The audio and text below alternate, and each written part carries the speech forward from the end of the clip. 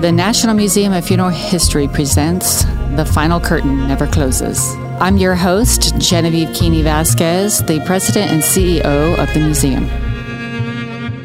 Today, I have brought a very special guest to talk about something that we both experienced recently, but I find through some of my work with others and stories that I hear and a past personal experience of my own again, that I realize that this is a topic I think is important to talk about. So yes, let me welcome my guest, my amazing husband, Frank Vasquez, to the studio. Hi.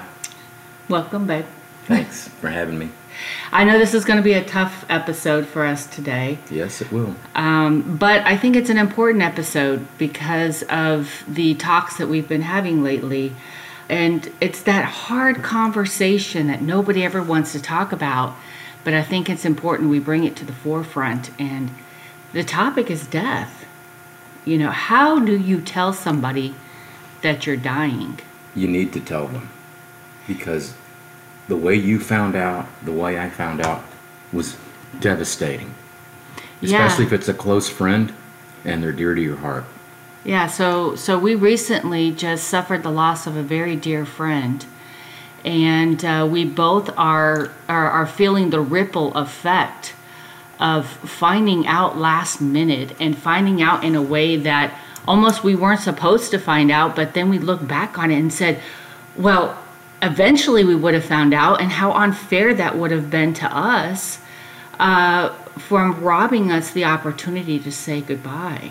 I only had 3 days left to say goodbye, and now I can never call him. I can never meet him for a few beers. I can never ask him to come over for an afternoon get-together where I barbecue. He was one of my best men in my wedding, a groomsman. I can't call him anymore. I can't talk about flying because we were both pilots, instructor pilots.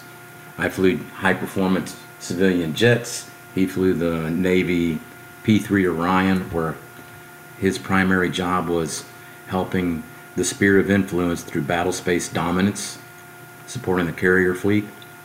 And he was an outstanding instructor pilot, so we talked a lot about flying and different techniques of training pilots and examining them. So you guys had a really strong bond, and that bond now has been shaken. Because here you thought that you were so important to this person during life, that when it came time and he knew that he was dying, he didn't want anybody to know. And I'm here to say that has got to be the most unjust act anybody can do. And if you are listening to this podcast, my message to you today, and it will be reiterated by the stories that we are going to continue to tell you, is that don't be selfish. Tell the people that are important to you enough in your life to be called your friend, to be called family. Tell them, let them in on that secret. It's not a secret. We all will die. There's no secret to that. So why do we hide it from the people we walk through life with? That's not fair. It's not. I mean, I've known him better than 10 years. We were both divorced at the same time. We had problems with kids at the same time. We had problems with the finances from being raided by the financial system in the divorce court. And we just were able to share shared experiences, talk each other through it. Again, reiterating my point, you were there for each other during life's hardest times. And here came another hard time. But this hard time was permanent. And he did not let you know. He was a groomsman in our wedding. Let me tell you, let me set the story for you and tell you how shocking this came to be for us. Last March 27th, 2022, he's standing in our wedding. And 2 days later, he finds out that he is diagnosed with cancer. And I respect that time, let people, you can keep that part quiet. I respect that wholeheartedly because you're going through your own personal battle with what you have been faced with, what you're going to endure, and you don't know what the outcome is going to be. So I respect the privacy at that time. But once you realize that your fight can no longer be fought and that the end is closer than you have realized, that's the time to allow your friends and your family to come in and be a part of this process. Dying is a rite of passage, just like being born. And I don't understand why people can't be more open to sharing that concept. And I get it. You want to keep the other people around you that you love, that you hold dear, from feeling pain. But I'm going to tell you, we're going to feel pain regardless. So fast forward to about a week and a half ago, almost 2 weeks ago, I'm a palliative nurse at the Michael E. DeBakey VA Medical Center, and I am getting report on the new patients that have come in that I'm going to be caring for that evening. And the door opens to the second room of the patient I'm getting report on, and I look at the patient in the bed that is maybe about 50 feet away from me, and there's a face of familiarity staring back at me. And I quickly scan the room because there's other people in there, and another face within that room had familiarity. And in that moment, I was frozen. I said, why is there familiarity in this room? There should not be familiarity. And who are these people? Why do I recognize them? Why do I know them? It was like everything happened so fast that, just like in the movies, I kid you not, I just backed up very slowly, grabbed my phone in a panic, trying to call my husband, trying to validate what I'm seeing and verify what I'm seeing, but at the same time trying to deny it. And come to find out, I tell my husband, I said, our friend is here. And he said, well, tell him I said hi. And I said, no, you don't understand, honey. Our friend is here. Here, meaning he's here to die. And in that moment, my husband and I's world turned upside down. And that was what has brought us to this podcast today, is the ripple effect that had on the both of us. The profound impact it has left us. The turmoil, the sadness, we thought we were great friends, the questioning of our worth towards him. And so, all I'm asking is, if you love the people that you share your life with, love the people and share your death with them too. Let them know. Because when you pass, the funeral's not for the person that died, it's for the people that survive them. Yeah, and that's another, good point that you bring up is, funerals. Let my personal experience in a funeral. My grandparents died, and they died pretty close to each other. And I was stationed overseas in Germany. And I called back my mother and I said, Mom, when's the funeral, so that I can come home and be with family and pay my respects and say goodbye and have that ritual in life, an opportunity to say goodbye, an opportunity to mourn and grieve the loss of my grandparents. And my mother said, there will be no funeral. And I said, what? No funeral? She said, Grandma and Grandpa didn't want a funeral. They just wanted to be buried. And in that moment, I thought, how selfish of them. Mm-hmm. The funeral's not for them. The funeral's for us. The funeral's for the family to come together, to validate their lives, to share stories and the impact they had on us and the void that they leave behind. Mm-hmm. And knowing that, Yeah. I know one thing. When Genevieve called me, I thought she was in a car wreck because she couldn't talk. She just kept saying, T, Tim, T. It's okay.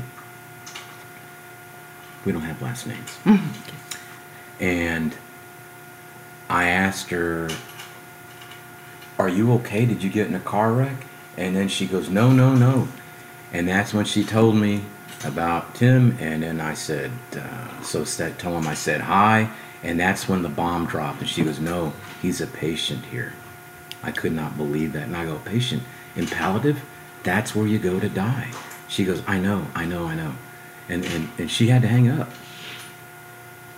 So I didn't ask permission to come see him the next day. I went there. No, you didn't go the next day. Well, you Yes, went. next You day. came the very day I talked to you. I thought it was you the next day. No, you came the very straight day that I called you. You said, "Well, when That's I get right. off I work, was I'm at coming work. straight there." I was in the simulator training pilots when you called me. So that right there ruined my concentration on training the pilots properly. Luckily, it was a very advanced group of pilots. So I just set up the scenarios and muscled my way through them, trying to figure out what the hell I just heard on the phone, and realized right then and there, in an instant, everything can change in your life. Yes. In an instant, everything changed. This is a guy that I used to go running with, that I used to go cycling with, that I used to close down the bars on work nights, you know, and then we go try to find after-hours bars. This is a guy that we spent lots of time together, having dinner parties with other friends. Before I met Genevieve, I was dating, and we'd talk about the girls that we were dating and the problems we were having, and this was a very, very, very close friend. So I was absolutely devastated.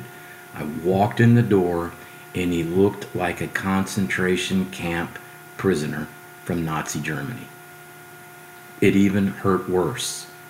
He could barely breathe. He looked like he had been under a pool for 5 minutes, and you let him go and he comes up for air, because he was technically starving for air due to the tumor in his lungs and his esophagus. So to add to the fact that he's dying, the pain he's in, and we can't do anything to stop it. Tears poured out my eyes like a river. And that right there is the pain I know that they're trying to keep us from experiencing. I get that part. I get that there are people that want to die in private. I get that. They don't want people to see you on your deathbed. Because I can tell you right now, when you are dying from a disease, that disease takes everything out of you. It transforms you. It changes you. It zaps the life force out of you. And yes, it is hard for your loved ones and friends to see you like that. But personally, I would rather know that I could be there holding your hand, no matter how beautiful you are, no matter how ugly you are, no matter what devastations you've experienced in life. Give people the opportunity to say, I can't handle this. Give people the opportunity to say, I need to be there with you. Give people the choice.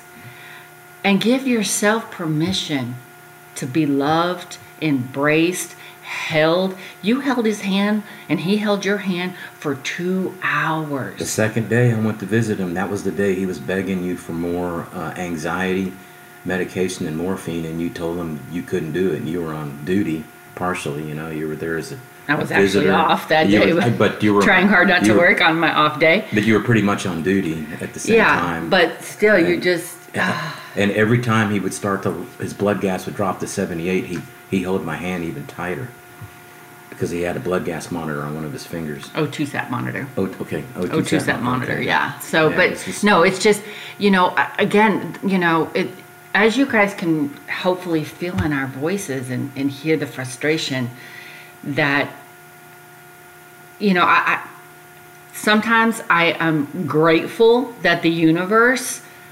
spun in a way that it aligned us, and there was a reason he became my patient. There was a reason I walked in that door, because we would have never known otherwise until we got the notice for the funeral. I don't know, you know, looking back on things, which would have been more impactful. I think finding out there was a funeral rather than learning that he was dying would have been way more impactful, because then I think it would have put us even further down the tailspin of, we thought we were his great friends, and we start questioning our place in their lives. Oh, yeah. I can tell you right now, the second day I was there was the day he held my hand for 2 hours. And the first day I kissed him on the forehead. I think most people would have been scared to do that the way he looked, because he was hot, and he was running a fever, and he was just a mess with rash and blood pooling from bad circulation. But the second day when I was holding his hand, I got up and I leaned into his ear, because he was Navy and I'm Marines. And I said, Marines don't leave wounded on the beach. I am not leaving you alone. You are not going to die alone. I am here with you. And he looked at me, and he was scared. And I could tell that actually calmed him down a little bit. His breathing slowed down. I said, you won't die alone. I'm not going to let that happen. And I can tell you in your voice and in your heart that this story will stay with you, that moment will stay with you for a lifetime. And that's what's going to get you through these next few weeks as we attend his funeral, the next few days, the next few months. And eventually, the grief will lessen. But the whole point here is the impact that is created at the time one finds out that someone is dying. It's hard. Oh, it's beyond hard. I asked him if I could take care of his cat, and he says, well, the cat had passed away. So then I go, what about the dog? And he goes, she passed away too. And then he looked at me with these death worn over eyes and said, it's been a banner year, Frank. And I could just feel the pain in his soul and in his body. But at the same time, I don't think he felt the pain I had. I mean, like when he was telling me, sell my motorcycle for me, and I go, okay. He goes, I paid $5,000 for it. It needs a little bit of work because I haven't ridden it in 8 months. I've been sick. And I go, okay, well, how much you want for it? And then he paused, and he looked at me, and he goes, it really doesn't matter anymore. I mean, the bottom fell out of my heart when he said that. Because it's not like he's taken the money with him.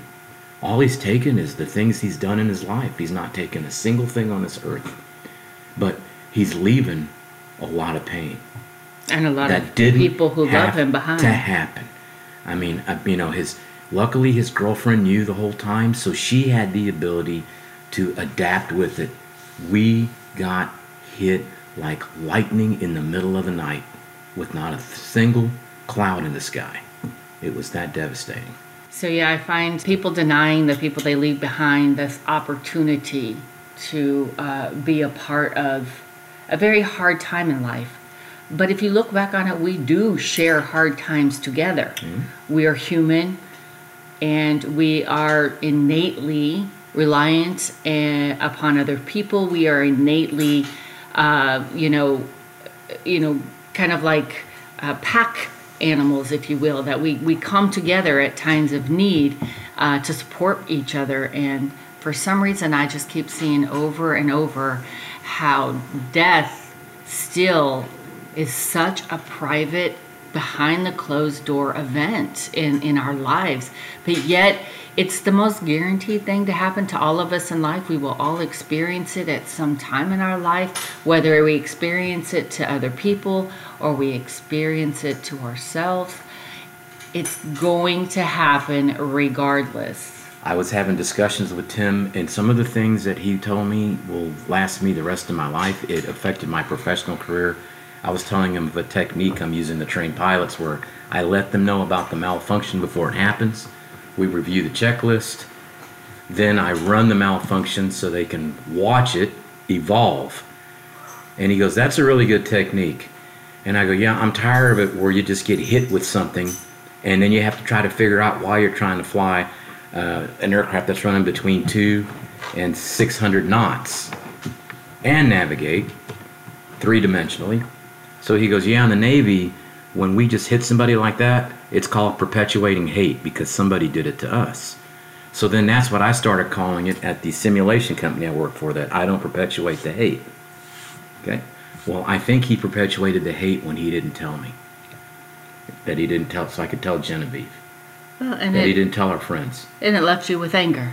And it left me with anger. Yeah, I wanted... When you don't need anger at this part, I didn't need anger. This phase of your life where, well, I should say, you don't need anger in this phase of y'all's friendship. No. Because at this moment, he there's a different kind of anger when you lose somebody to death and you have no control.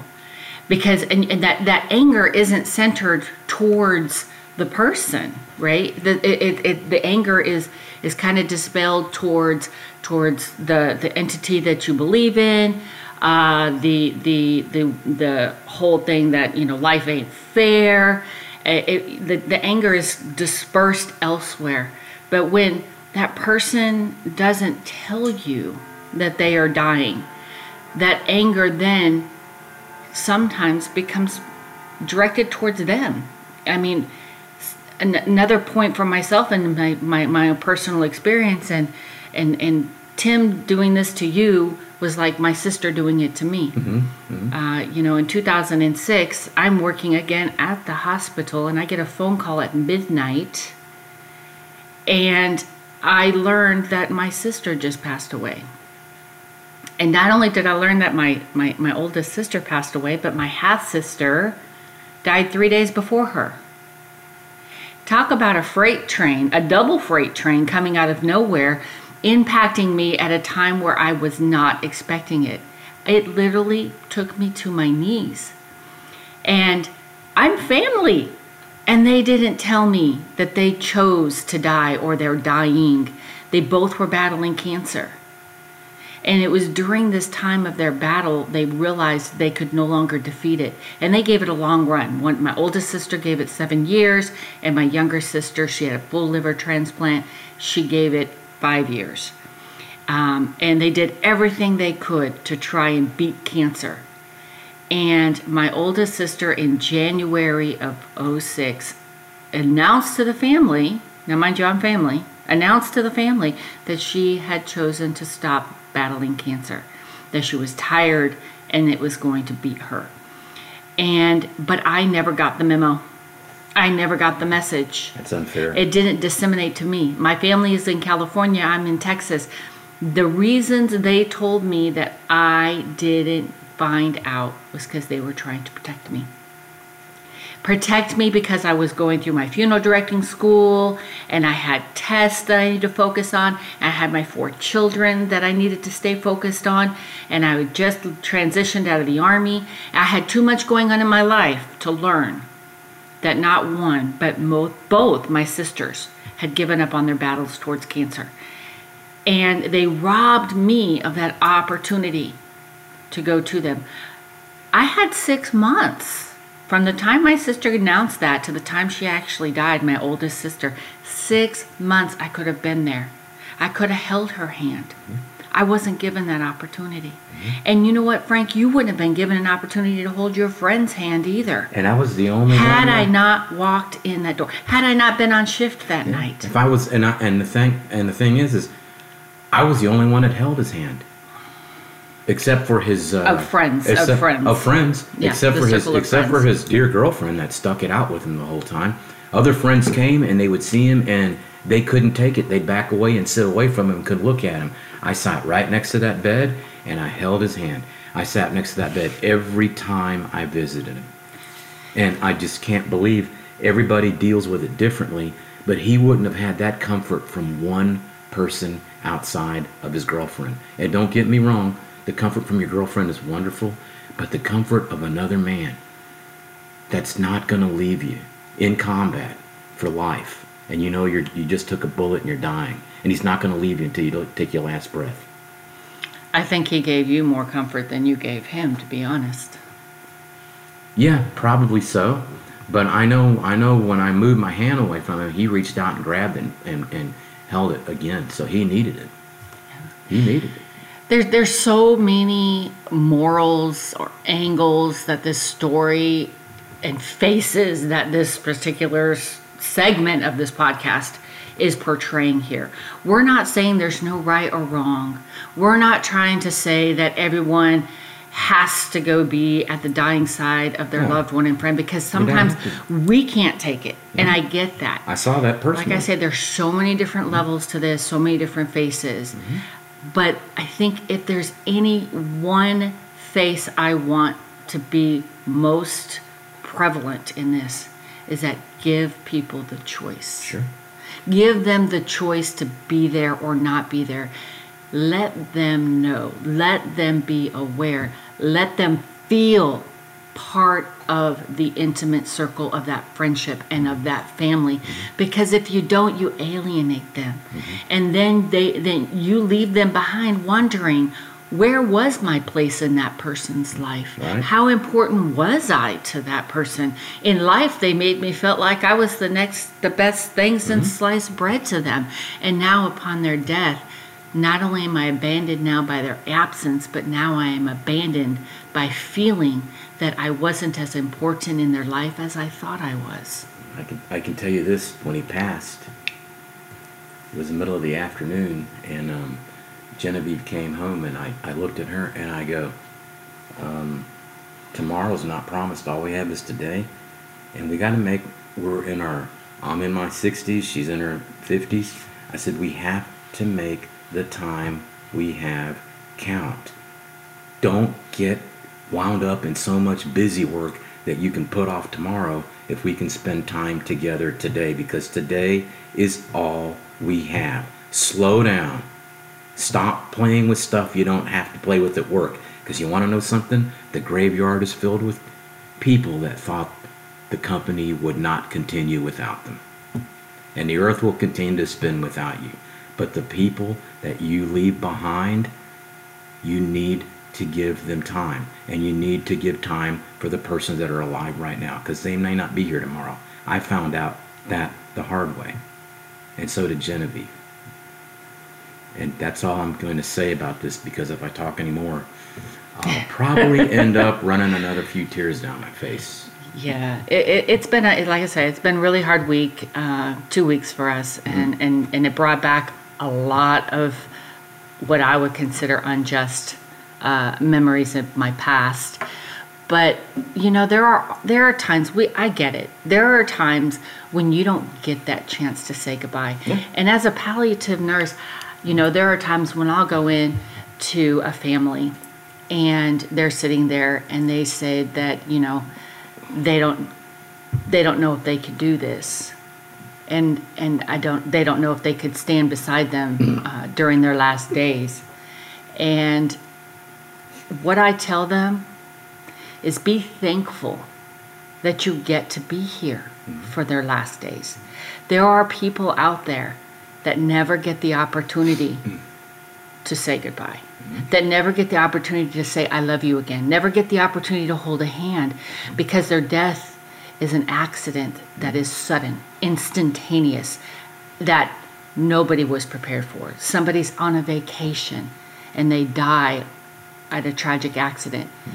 So they don't get that opportunity to say goodbye. So if somebody is unfortunately terminally ill and they're on their deathbed, embrace it. As hard as it is, embrace it and be grateful that you get that opportunity. And let the people around you, the people that are in your close circle, the people that you have embraced in your life, give them the opportunity and the chance to embrace you in your death. Because to me, that's what's fair. That's what's just.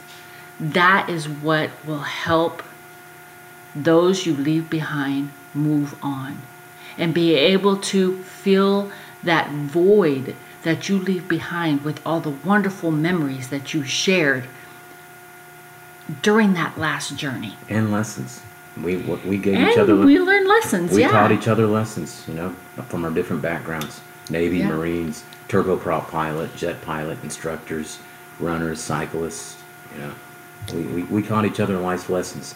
He didn't stop teaching you lessons all the way up to the moment he died, because the last lesson he taught you is the importance of life and spending time. Spending time with the person you have now, because that's all you have. The future, it's not guaranteed. The past, it's not coming back. All you got's right now. Make now the most important time. Yeah. So, like I said, the National Museum of Funeral History has a motto: any day above ground is a good one. And I challenge each and every one of you to make that day a good one. And don't leave those you leave behind suffer in your absence. I have to say as hard as this podcast was to get through and to talk about a very dear friend, talk about past experiences that left pain that we still feel today, grief has many faces. This podcast has many faces. Make it applicable to you, but most importantly, and make sure that you're present when you can be. Well, thanks for the opportunity to share this with you. It's actually helped me deal with it. Yeah, it's another way of dealing with your grief, right? Yeah. There's so many ways to deal with this. You were told to write him a letter, right? Yeah. Yeah. I was told to write a letter because I was talking to my therapist about it, and she says, write him a letter. Write him a letter. And funny part is his girlfriend's writing him a letter too. So we were going to exchange letters once we finished writing it. Wonderful. See, keeping his memory alive, Yeah. and sharing the impact that he had on your life, Yeah. and continuing to remember him and all that he was to you.